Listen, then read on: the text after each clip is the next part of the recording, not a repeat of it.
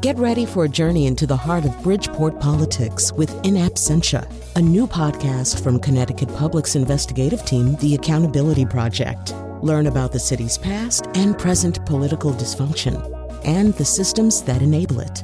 Tune in wherever you get your podcasts. Funding provided by Gregory Melville and Susan Fox and Kathleen Bromage.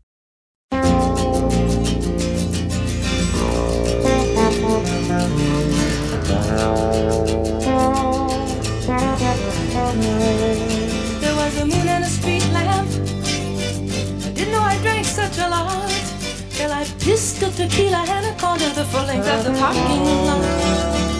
Oh, I talk too loose.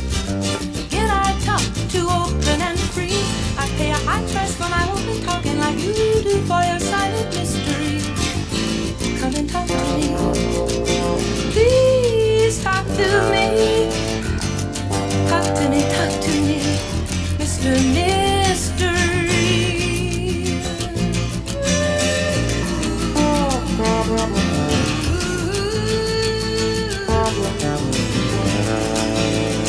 We could talk about Martha.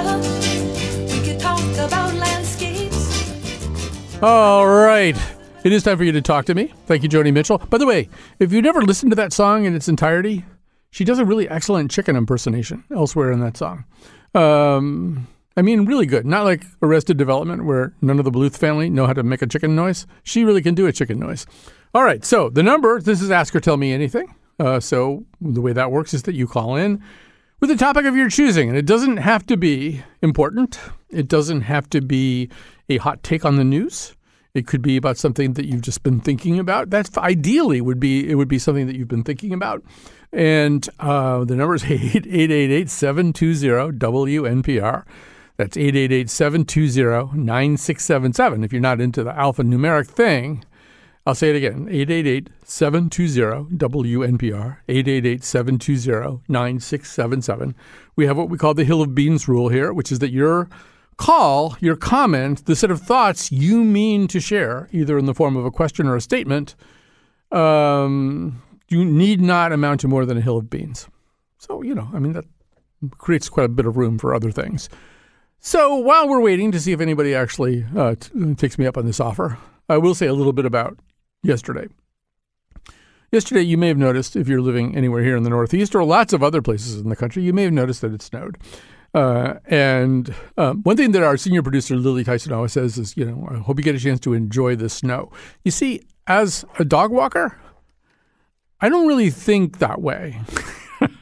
First of all, as a dog walker, as a dog owner, my partner, the significant other, and I often talk about the possibility of fencing in the yard. And I always think if I fenced in the yard, I would stop. I wouldn't have to always go for a dog walk. And the fact that I always have to go for a dog walk means that I get a certain amount of exercise whether I want to or not. And I think that's actually pretty good. It's sort of a good thing that several times a day I have to go. I can't just push a door open and send the dog out. And if you want to know the truth, those of you who do have fenced-in yards who do that, I kind of look down on you. I'm sorry about that. I just can't help myself. So what I do think as a New Englander, and obviously we get less and less snow, it seems, every cycle. So it's kind of encouraging to have snow yesterday. But I do think that as a result, we're less prepared to handle snow. I mean, if you've lived, it's like sort of like, famously in Washington, D.C., it snows like once every 7 years or something. If they get an inch and a half, the city is paralyzed. And because they're just, it isn't a consistent value across different experiences. It's more, snow, oddly enough, and storms, but particularly snowstorms, are more subjective than objective. It's not, 6 inches of snow does not mean the same thing in a whole bunch of different places. And my concern about New England is that we may get more like Washington, D.C. because we don't actually have the kind of regular exposure to snow that we used to have. So I would just say this. It's mostly what you have. If you have a halfway decent jacket and a halfway warm hat and a pair of decent gloves, and for those of us, particularly as we get on in years and we really don't want to slip and fall, I can't say enough on behalf of Yak Trax or anything like Yak Trax. There's things that you put on your shoes and you don't slip so much. I actually own multiple pairs of Yak Trax. I'm wearing some right now. Just so I don't slip here in the CT Public building. But it's a wonderful concept. I encourage you to have them, particularly if you're going to be walking around on, semi-slushy, icy roads. And if you've got those things, it really isn't that big a deal, except if you have to drive in it. So I want to first say that. And, well, I have more to do. Okay, this is an interesting call. As soon as it's ready, we have a call from Bill from East Haddam. But I do want to say you can call in, too. You can get on this show. This could be your big break in show business. If you call 888-720-WNPR, 888-720-9677. And so here we go with Bill from East Haddam. Hi, Bill. Hi, how are you, Colin? I'm just fine. Good. I was wondering if you've put any thought into the weighty issue of what you're likely to see Mickey Mouse doing now that he's been taken off of copyright. And I have some things that might happen. Well, yeah, let me hear your things. And what I'm trying to process, too, like is it Steamboat Willie and all that stuff, or is just like Mickey Mouse now considered to be totally fair game for anybody who wants to make use of him? Is Mickey Mouse totally public domain, or is it just early Mickey Mouse? This is the kind of thing McPants would know. All right, we'll continue. I think it's just early, but I'm not exactly sure. I think one of the first things Mickey's going to do is he's going to be overheard talking to Ann Landers, saying that he really dislikes children and he wishes he could get some more weighty roles. Well, that's entirely possible. First of all, so I'm looking at it right now, and it says I think he is kind of about to become public domain in 2024. Some of the early works had already been moved into the public domain. Anything published in 1922 or earlier was pushed into the public domain. And then there's the so-called, and I do love this, Congress passed the Sonny Bono Copyright Term Extension Act, adding 20 years to the terms of older works, keeping 1923 works backed up until 2019. But it's unclear to me how much Mickey we've got. But I do think, a lot of possibilities open themselves up. Although I feel like there's a lot. I think the Disney lawyers will just, try to enjoin you no matter what you want to do. But say more about your thinking here. Well, another one is he could go to a biker bar and imbibe too much and get in fights with bikers. He could be in a cage match with Donald Duck. Well, first of all, you're making me feel, Bill, as though this whole Mickey Mouse situation is a little bit of a Rorschach plot. Like the stuff that any person says that they might like to see Mickey Mouse do could say more about themselves than about Mickey, if you know what I'm saying. You could be right. You could be right. Let's see. Can I think of anything else? Well, I think I'm really fascinated by this idea. You might have heard me talking about the plan for an Elmer Fudd origin movie, but like a Mickey Mouse, somehow or other kind of live action, non-cartoon origin story movie, kind of, sure. Like what they would do with Judy Garland or something, the studio gets hold of her and before you know it, she's on pills and stuff like that. I'm sure Mickey's got a story to tell. It can't have always been easy working in that situation. There's got to be some things he did to deal with pressure. There's got to be things that he turned to. Maybe not the most adaptive solutions, but things that he turned to. Because, you think about a show business icon. A show business icon has 10, 15, 20 years of pressure. We're talking about, a century of pressure from Mickey. Yeah. Well, yeah. Maybe he's really in recovery, from some sort of addiction, and we just don't know it. I think the project we need to be working on is live action Mickey Mouse origin story. I'm thinking Johnny Depp for the role, just off the top of my head, if he hasn't kind of aged out of that kind of thing. But obviously, Timothée Chalamet is getting a lot of that kind of work right now. But that kind of thing, anyway, where we would see the forces that shaped him, would see the kind of Citizen Kane process he went through. Yeah, Johnny Depp, I think, would be perfect. Yeah, as long as he can really do, I don't know, Mickey isn't any specific age, right? That's another thing. He's always been the same age, right? He's always kind of talked like this. So I guess it's not really important how old Johnny Depp is at this point. That's the other thing. Maybe Mickey really is a baritone or has a bass voice, and he has to, and he's lost his vocal cords now. Yeah, and he can't do it anymore. Could have been a Michael Jackson kind of situation where he just, kept sounding younger and younger and higher. I don't know. All right, there's a lot to work with, Bill. I think you've opened a satisfactory can of worms. And a lot of stuff. I think like Rhapsody in Blue might be public domain. I don't know in some cases what difference it makes. I mean, obviously, it makes some kind of difference if you're, an orchestra and you want to schedule Rhapsody in Blue and you have to pay the Gershwin estate something. But stuff is going to start coming into the public domain. It's always interesting to see what does flow in here. I'm not 100% sure that Bill and I understand how much of Mickey Mouse is fully available. But I do want to say, and by the way, if anybody else wants to call in, not about that, but about any topic you want to bring up, I do want to say, and the number, if you want to do that, is 888-720-WNPR, 888-720-9677. Lines are open, plenty of room for you. Bring up anything you want. I mean, you can bring up something that you're just genuinely concerned about, perhaps in your community, or you can bring up something like what Bill brought up. Related to this in the area of IP, one of the things that I'm intrigued by are lawsuits currently being filed to inhibit the ability of AI, particularly ChatGPT, to scrape certain copyrighted materials. Because ultimately, what these AI models do, these LLMs do, is they scrape a lot of available data and information and everything, store it, reprocess it, organize it algorithmically. These are essentially very, very fancy prediction engines, but to be prediction engines, they need to know kind of more or less quote unquote everything. And so the owners of everything are let me just back up and say that the professor and very successful investor and startup guy and podcaster Scott Galloway claims that in the 1990s he was on the board of directors of the New York Times. And as it became clear what search engines actually were going to be and how they were going to work, he pushed the board to seek a kind of ASCAP BMI model. So in other words, if you compose original music and it's registered under that license, it can't be used without you getting some kind of payment. I mean, that's an oversimplification of the system, but close enough.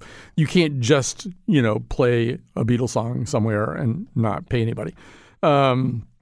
His suggestion was that news creators, content creators, that first of all, they get together, the biggest ones should get together, form a consortium, and pursue legal action against search engines.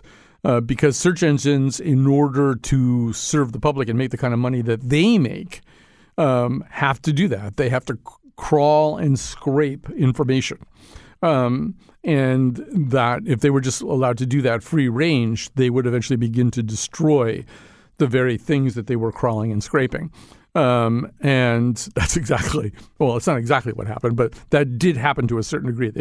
The process of what search engines do began to vitiate the ability of legacy media to operate the way that it formerly had. It was adapt or die.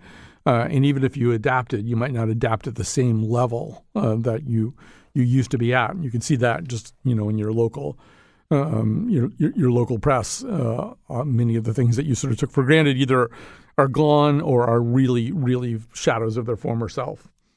I was thinking about this morning when I was looking at the Hartford Courant. I worked at the Hartford Courant for almost 20 years full time. I still have the Hartford Courant delivered to my house, a physical copy, mainly out of nostalgia. I mean, not because it's really any use to me.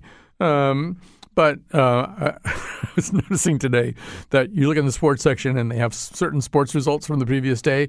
And then they have, if you look in the little fine print with what we call agate type, they have, sort of standings and reports, and it'll say late games.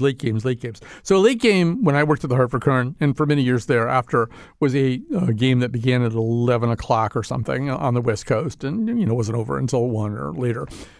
Now a late game is something that begins at 4:30. The football games that began at 4:30 yesterday are considered late games by the physical Hartford Courant. So, I mean, a lot of these entities, they became shadows of their former selves or they went away. And I actually do think that it's probably pretty smart if AI poses the kind of existential challenges that search engines did in the 90s, or maybe an even bigger existential challenge. it would be wise for content creators to do what they're doing right now, which is test the legal waters. Say, well, does it really have the right to take and commodify content that actually is under license, is under copyright, does belong to somebody else? They may lose those cases because in some ways what chatbots do and what AI seems to do is almost the definition of fair use. They are going to substantially modify any content that they find. They're going to turn it to their own purposes. That tends to be a pretty good defense. But watch those cases. I think it's the New York Times, actually, that may have the first case. But watch those cases because they're important. And they may, 10 or 12 years out, portend a very, very different future for some of the legacy media right now. It depends on what AI turns out to be able to do. What we know right now is that, and there was a pretty interesting study done recently, that consumers of news want purveyors of news, so media sites, et cetera, to disclose whether or not AI was used in creating content. But they also have said in the same study that they would be less likely to use a media site that disclosed that AI was used in producing content. In other words, they're sufficiently distrustful of AI, as they probably should be at this point, so that it's a turnoff. But they also want to know. But of course, those things, in terms of the putative consciences of big legacy media, those two things may be in conflict. All right, so we're getting pretty close to a break here, but maybe not quite at a break. I'll say something else, but a little slow day with the calls. I don't mind that. That's sort of part of the fun and excitement. One of the reasons we do this is that I have an adrenaline junkie problem. And for that reason, I like to do things that might not work out right. So not many calls here today after a snowstorm. That's fine. The number is 888-720-WNPR, 888-720-9677. And no, we're not going to quite go to a first break because I wanted to say something else about yesterday. As many of you know, for no logical reason, no geographically sensible reason, I am a big fan of the Green Bay Packers. I'm a really, really big fan of the Green Bay Packers. In fact, next week, it looks like I will be in somebody else's home when the Green Bay Packers are playing the playoff game. And there's no question that the people who are going to be there are going to be willing to watch the game. But I'm actually a little bit uncomfortable watching the Green Bay Packers with people who, A, are not Green Bay Packers fans. They're not from Wisconsin. They're not going to understand what it's like. And it makes me a little bit nervous and uncomfortable because, I probably do a number of strange things while I'm watching the game. But anyway, the Green Bay Packers won yesterday and unexpectedly made the playoffs. And I was thinking about how happy I was.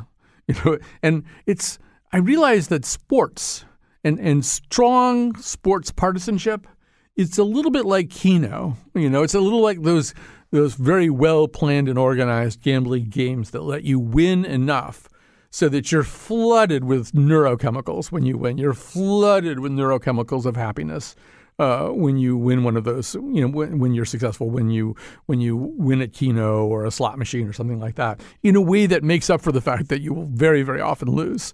Now, the truth is when the Green Bay Packers lose games that I want them to win, I'm just heartbroken beyond belief. But it's clearly the endorphins of a day like yesterday are enough to keep anybody going, enough to keep anybody participating for forever. I mean, I was as happy yesterday at 7 o'clock, almost as happy as I get. Think about that. Think about how sad that is, too. All right. We will take a little break now. The number is 888-720-WNPR. That's 888-720-9677. You can ask or tell me anything. Anything you want to talk about is theoretically fair game. And I sound like a loon, but don't you feel it to confess I loved you from the start. Confess I loved you, just thinking of you. I know I've loved you from the start. Support for this podcast comes from Hartford Healthcare. Elevating Health is funded by Hartford Healthcare. ECMO is a leading-edge, life-saving treatment for patients with cardiac or respiratory failure. Dr. Jason Gluck, director of the Mechanical Circulatory Support Program and Emergency Cardiac Care at Hartford Hospital, explains what it is. So ECMO stands for extracorporeal membrane oxygenation, outside the body oxygenation of blood. It's a life support technique that's used by highly sophisticated medical systems for patients with severe heart or lung failure. The technique involves removing blood from the body, oxygenating it, and then returning it back. ECMO procedures happen in the ICU, but not all hospitals are equipped with the necessary technology and staff. Dr. Gluck describes Hartford Hospital's ECMO Go team. So ECMO is considered when treatments have failed. And in our center, with a special ECMO on the Go team, we'll actually take that technology to their hospital and help them out there if they need to stabilize the patient and then bring them back to Hartford for recovery. For more information, go to ctpublic.org/elevatinghealth. Obviously, we're at the beginning of something. I don't expect you to know where it's gonna go, but I believe we might be on to something. And I just thought maybe you should know.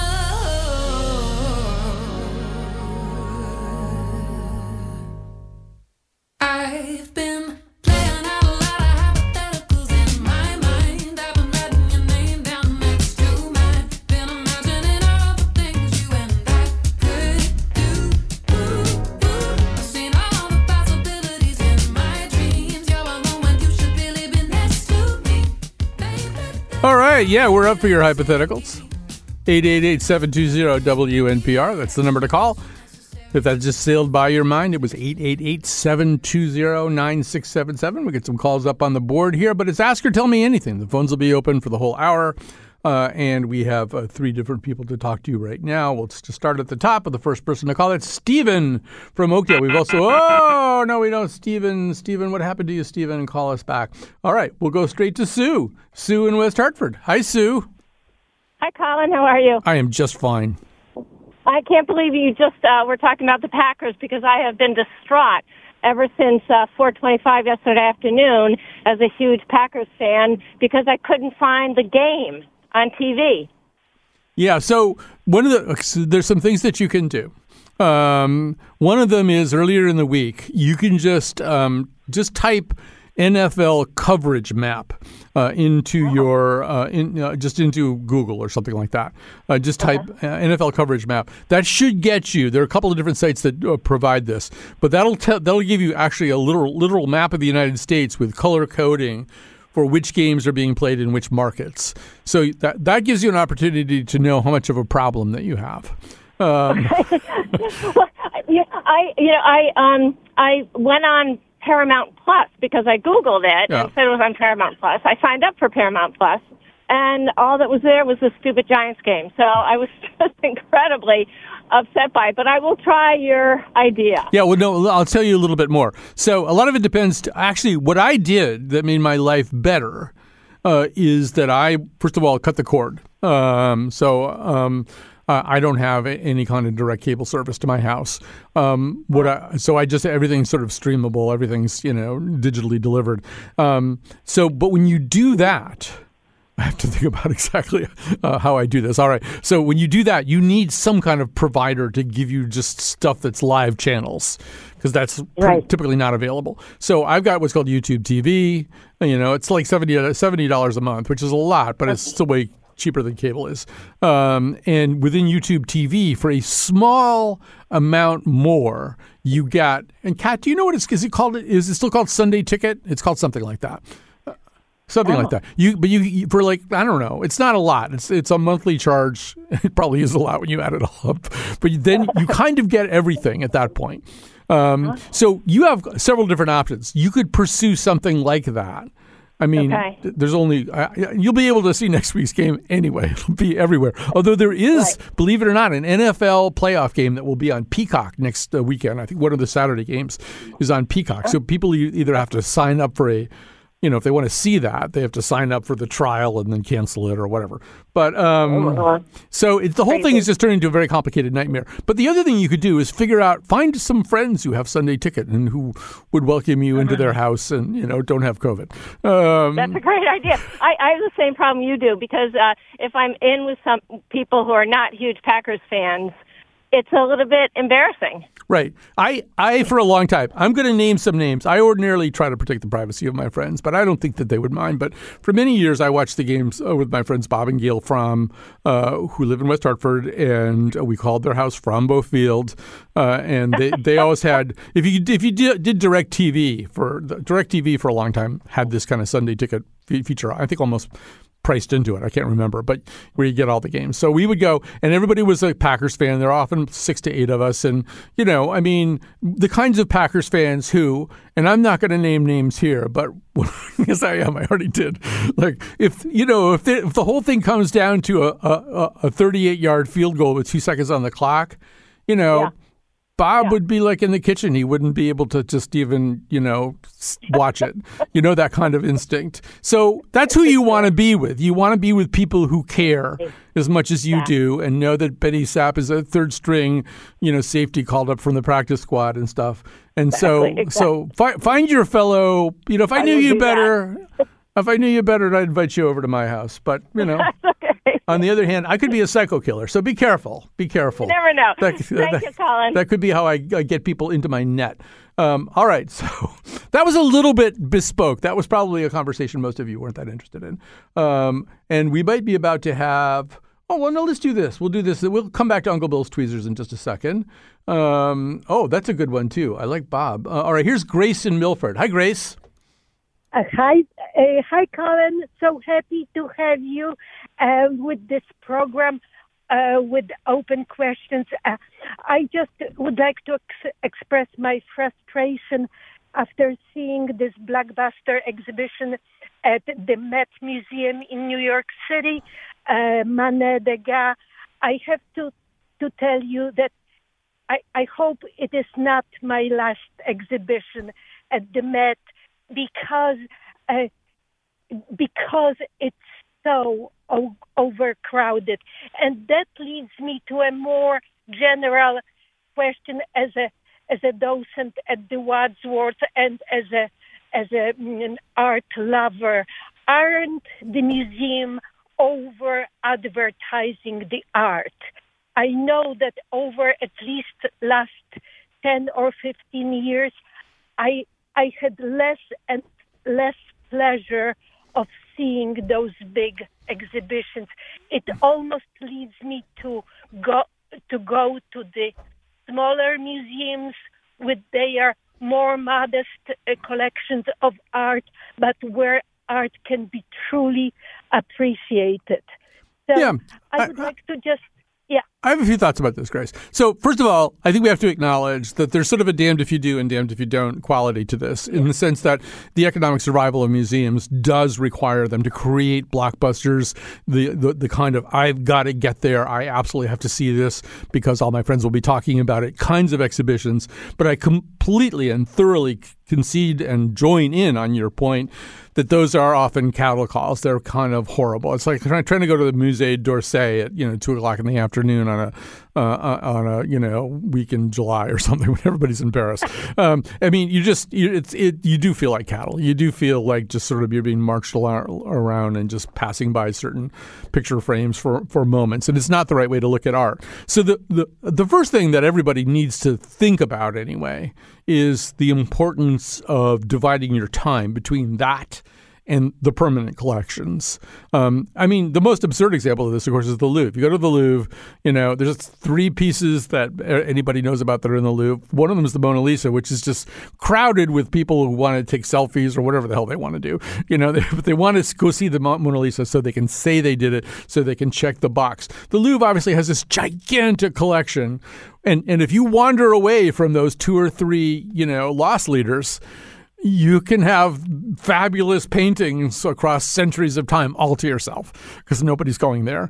And I do share your sense that art contemplated in leisure without a huge amount of crowds, without this kind of sense that you're at some kind of rave, is the better way to do it. Sometimes it is that little odd epiphany that you have. You're looking at some Giacometti sculptures, and then you look over at a Saul-Lewitt wall drawing, and suddenly it all makes sense to you for one blazing moment, and then you can't remember what it was you were thinking about. But those kinds of really wonderful moments with the fine arts, they don't happen for the most part in the stuff that you're talking about, where you and 400 people are trying to look at the same painting at the same time.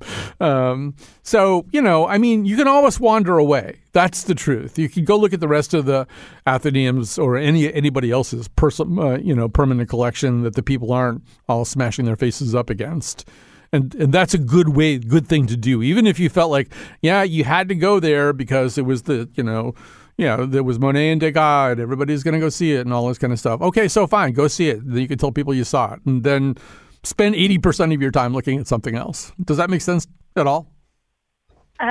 Absolutely. And it also leads me to, because these are absolutely like damnable questions that we might have when it comes to, do we do it or we don't? But then we have to sometimes close the museum because we can't exist. But it leads me to maybe that might be a good subject for you, for, let's say, a few of the directors of our museums in Connecticut, like the Wadsworth or Bruce or Aldrich, to kind of have an open forum and see if the larger discussion can start, because I'm sure you and I are not the only people who feel this way. No, I agree. And we could do a show like that, and we could do it not just with people like that. We could get somebody from the Met. I mean, all our guests are on by Zoom, so we can go anywhere we want. I'll just do a quick shout out to the Yale Art Gallery. And I think the Yale British Art Museum is still this way too. These are, it all comes down to money. You need to have big exhibitions and blockbusters and stuff to keep your subscribers interested in the facility, and to get bodies in there, get people walking through the gates, walking through the turnstiles. Was the point I was going to make? Oh, but if you have a lot of money, the way that Yale tends to, you don't worry so much about that. Yale Art Museum is, Yale Art Gallery, whatever it's called. I go there all the time. It's free. You just walk in. And I think the British Museum is still that way too. And then, you just go to whatever your favorite stuff is. I have a list of stuff that I like there, and, you just go. So that's another way you can do this. All righty. Wow, we've got all kinds of interesting calls here. I don't even know what to do next. But, this is sort of an emotionally poignant question from Bob in Litchfield. Hi, Bob. You're on the air. Well, thanks for taking my call, Colin. This is something that's been in the back of my mind for many, many years. When you were way back when on WTIC in the afternoon, occasionally I'd get out of work early enough to hear you on my ride home. And following you was Rush Limbaugh. And I would listen to him for a while and then turn it off. And ultimately, you were dropped from WTIC, and Rush Limbaugh continued with his vast audience in America. And I've often wondered what you thought about that. I couldn't stand Rush Limbaugh. So let me just say a little bit about this. So just to fill in the history for people who don't know it. Actually, I was with WTIC for 16 years. About 6 of those years or less, I had a show from 10 to noon, and then Rush would come on at noon. And then for longer than that, more than 10 years, I think, I was on an afternoon drive. So when Rush's show was completed, the next thing you heard was me. So I sort of got Rush from both ends, you should pardon the expression. And the other thing I would just tell you, because it might amuse you and anybody else, I was added to WTIC on the same day that Rush was acquired. There was a big shakeup in the world of radio, and so different things got moved to different places. And so TIC acquired the rights to put Rush Limbaugh on. So I went on the air. I had no radio experience. I did a fairly terrible first show, and I didn't really know what I was doing. And then I did my second show. It was Tuesday, and I still didn't know what I was doing. But one thing that I didn't understand was, so radio stations have delay. To prevent people from saying bad words, so you can bleep those words out. But what I didn't understand was that TIC in those days would go into what they call straight time during the news, just because you need to coordinate with traffic planes and stuff like that. So you go out of delay, and then delay has to cook up when you come back. So coming out of the news, I took a call from a woman who wanted to complain about the fact that yet the previous day she had for the first time heard Rush Limbaugh on WTIC. And she said, how you people can put that, and then she used the A word on the air. And I darted to look over to the control room, and the board ops was like shaking his head at me saying, nope, can't take it out. So that was my accomplishment on my second day, was that the A word was used about Rush Limbaugh on the air. I'll just say this about Rush, because yes, I sort of had, it was like, being Karen Silkwood at Kerr McGee. I was exposed to Rush Limbaugh materials, radioactive Rush materials. He was always a very, very talented guy. People who didn't like him just thought he was a big idiot. He's a fathead. Yeah, he was a total fathead, but he knew what he was doing. He had very, very sharp broadcasting skills. If you listened carefully, he could be very funny. And I think, we people left of center were just so mad at him. You could sort of forget that he was actually kind of funny the way that he was doing some of the stuff that he was doing. But what bothered me, and I think it was something of the bunny slope leading towards where we are now in terms of truth, in terms of an epistemic crisis, was that he would say stuff that was just radically untrue, and some of it borderline defamatory. And I occasionally I would hear something that shocked me so much. I would go to the program director, or usually the operations manager where I worked, and I would say, he just said this thing, it's so racist and not true, or so and should we run a disclaimer or something saying that doesn't represent the views of our station? And he would look at me and very like I was out of my freaking mind, because the way that this kind of radio works is it works by pushing the envelope. And I ultimately understood that was my job too, but from a different political orientation. Push the envelope as far as you can go. Until somebody makes you stop, you push the envelope as far as you can go. So they weren't interested in having Rush Limbaugh be reined in. They were interested in having him go to extremes, because that's what sells, and that's what their demographic worked. So I don't know. I mean, he stayed. I left. He stayed. I don't know. They purged me and anybody else who was not pretty far to the right, all on the same day. Diane Smith and Stan Simpson and I all got bounced out of there. So, that was good company. I don't know. Look, it came out great. Look where I am now. So much better environment. But they don't let me be a brat, so I don't like that. There's like a whole other former WTIC. I think we need to take this call. I need to make the little cursor work. This is a call from Iman in New Haven. Who else would call up about this topic? I'm so excited. So explain what your topic is, Iman. Sure, Colin. I was thinking, actually, I think you re-aired your episode about invisibility recently, and it made me think it would be cool to have you guys talk about teleportation and what would it take to actually get there. I really want teleportation to happen. I was thinking that in high school when I was learning Spanish, we could have taken field trips to Mexico City and went to Frida Kahlo's house, and that would have been really cool. I'm sure there are other great applications for teleportation, like seeing family more, or not using planes that add to climate change. And obviously then we'd have to power teleportation with green technology, but I don't know. I wonder why that's not something, if it's even possible. Maybe scientists are already okay, truly cannot happen. We cannot rearrange people's particles safely, but I don't know. I'm curious if there's anyone thinking about that kind of stuff in a realistic way. Yeah, I would be shocked if there isn't at DARPA an ongoing teleportation project, and probably at the Russian equivalent of DARPA and a few other superpowers as well. You're right. It would be a great topic. The person who took your call, Lily Tyson, is the kind of person who would probably produce a show like that. I can see her nodding in there. She already wants to do a teleportation show. You've already changed the course of history, Iman, just by suggesting this.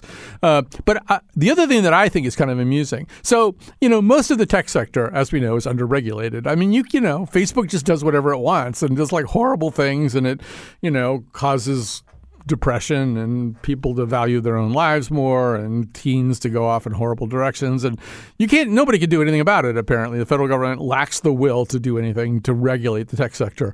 It's sort of why, you've heard me say this before, when I look at something from the tech sector, I think that's something that probably is under-regulated. Like neither Lily Tyson nor I have Venmo, because my theory is nobody knows how Venmo works, and it's not being regulated by anybody. You're just kind of hoping Venmo works. So the teleportation would, I think, have some other interesting problems. For example, let's imagine that, since I just mentioned in passing the Musée d'Orsay in Paris, let's imagine everybody wants to go to Paris, right? Because it's the most popular tourist destination. And the only reason everybody, quote unquote, isn't in Paris is because they have to buy plane tickets and go through Charles de Gaulle Airport. And there's that's why everybody isn't in Paris.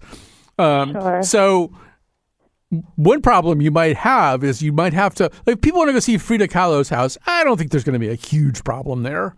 I don't think there's. There was a long line to get in when I went to Mexico City. All right, so maybe there is a problem. So what if that line was 4 times as long because nobody really had to go through much of anything? Of course, the other question, it has to do with passports, border security. I mean, think of all the inveighing that goes on right now about border security and the attempts to make it the predominant issue in this election year. Imagine if you could just step into, Scotty's transporter and just be descrambled in a location of your choosing. Well, so that makes me think about Star Trek a little bit, and right now I'm watching Deep Space Nine, and sometimes they visit Earth, and Jake goes to see his dad or his grandfather in New Orleans to visit his restaurant or whatever, and it's all like there is just one Earth government, so there is no need for passports and all of those things. So.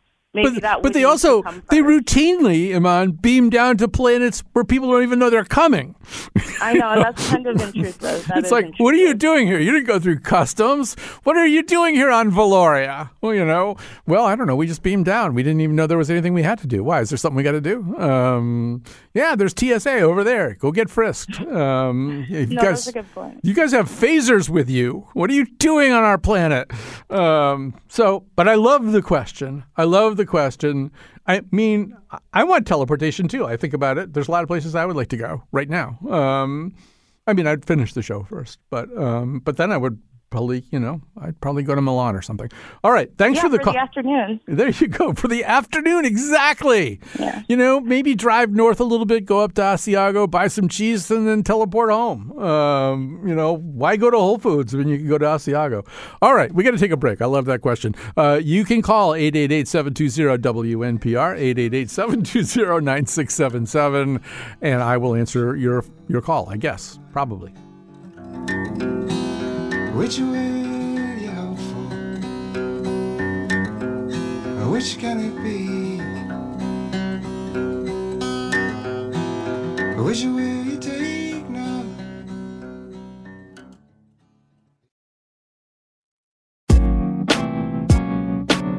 All episodes of The Colin McEnroe Show are available 24/7 at ctpublic.org/Colin, which is also where you can sign up for our delightful free fortnightly newsletter, The Noseletter.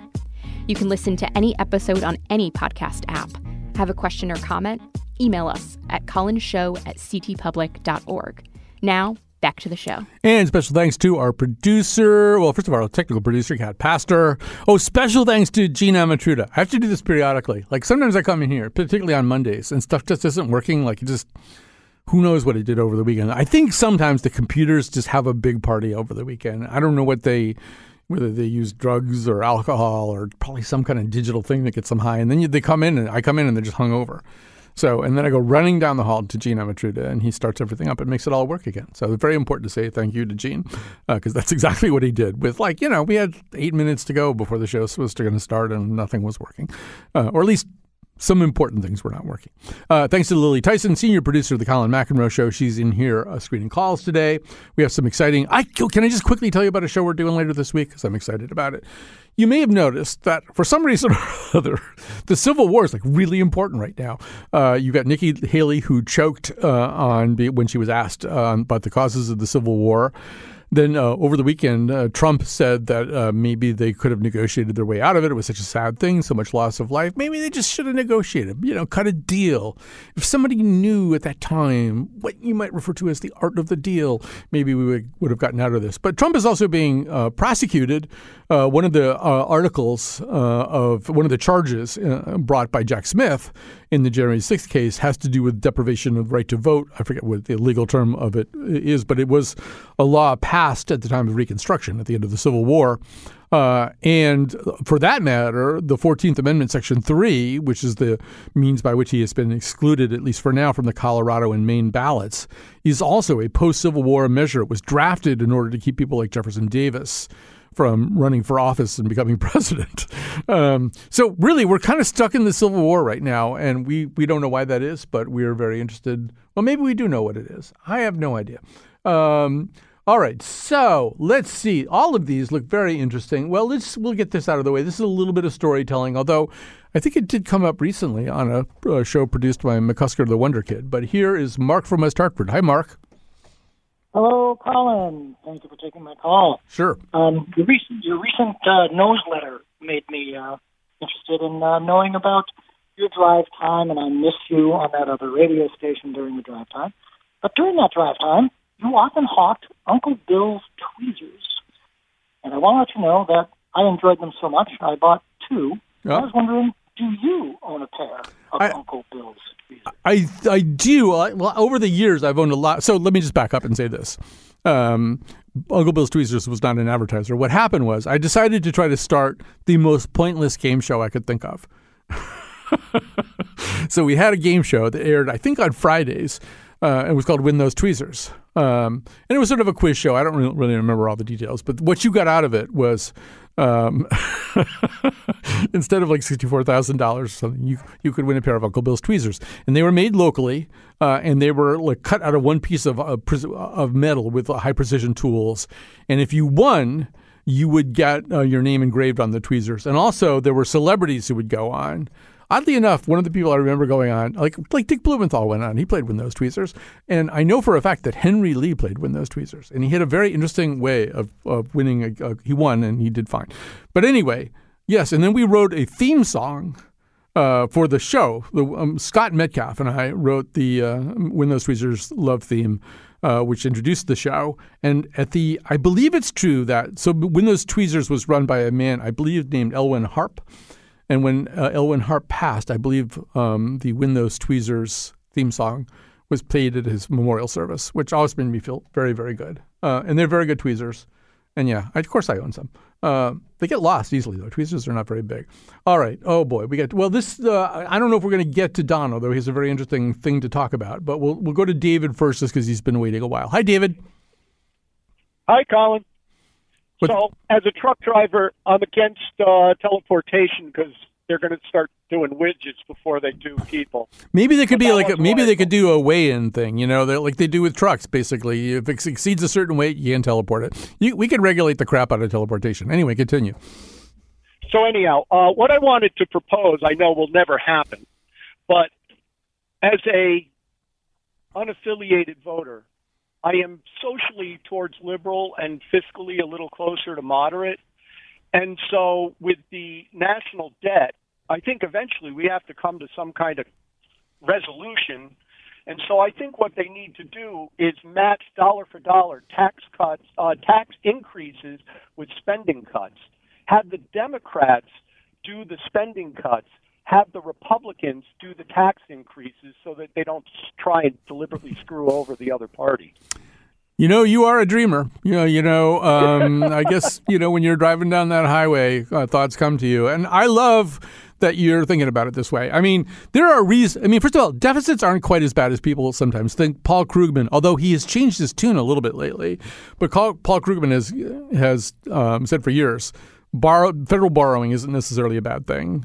A fairly good-sized debt or deficit, which is the rate at which the debt grows, are not necessarily terrible things. And of course, a little bit of the problem. I mean, I love your concept, but a little bit of the problem is entitlements. Entitlements grow, kind of whether you do anything or not. There are things like that. There are entitlements and other federal commitments that grow just as a matter of course, as opposed to a new appropriation. I don't know. I'm not sophisticated enough to know what would be the right thing to do. But I will say this. You're right in suggesting that there's a partisan structure to all this. And typically the Republicans say that the Democrats are all about tax and spend. Although when the Republicans are given a great deal of power, in my experience, they don't really cut spending as a whole. They shift spending. I mean, look, for example, Reagan just shifted a lot of spending over to the Defense Department, and then they increased the deficit. I mean, Republicans are, I find, more eager borrowers because they can do that in lieu of a tax increase. It's easier to borrow politically than it is to raise taxes. Trump just proved that in his 4 years. So somehow or other, everybody has to get their partisan inclinations under control. And I have to get myself under control. Don from Wallingford, I'm so sorry we didn't get to your story. Call next time. We'll do it again in 2 weeks. Thanks for listening today. We got to go.